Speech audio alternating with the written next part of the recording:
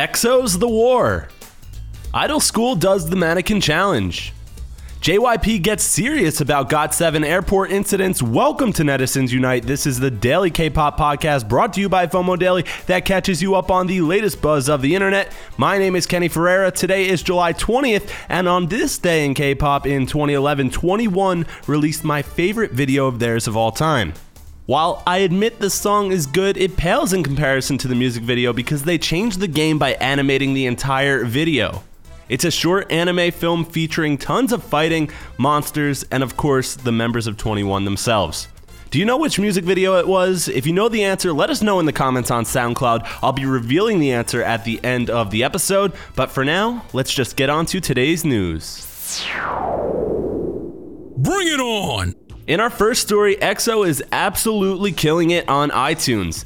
Their new album, The War, and their new title track, Coco Bop, were released on July 18th, just 2 days ago, and they've already reached the top of 155 different charts from around the world, from pop and K-pop to single and album charts. They've also reportedly crashed the music streaming service Melon, as EXO-Ls have been streaming the music nonstop since release. Congrats EXO on yet another amazing comeback.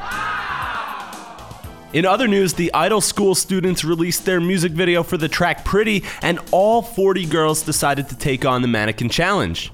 The trainees finally break pose around 2 minutes and 30 seconds into the video when a bass line comes in and the girls take a dance break before the final chorus. If you haven't seen the video yet, I do encourage you to do so. The link can be found in today's show notes. In our final story, JYP is planning to take legal action against some of the fans who greeted GOT7 at the airports while traveling. An official from JYP says, "We are trying our best to protect our artists by arranging things like having security guards, but we are in a situation where the illegal actions are constant and ongoing." It's rumored that this is all in response to fans invading members' personal space, taking photos of their personal belongings and IDs, and filming the members without their permission. I know most of you love and respect your biases, but to those who don't, please try to remember that they're people who deserve privacy and fair treatment just like everyone else. That's it for today. Thank you so much for listening. Please leave us an iTunes review. It really does help the podcast grow. Another new host, Crystal, will be with you tomorrow. And with that, I'll leave you with the answer to the trivia question from the top of the episode.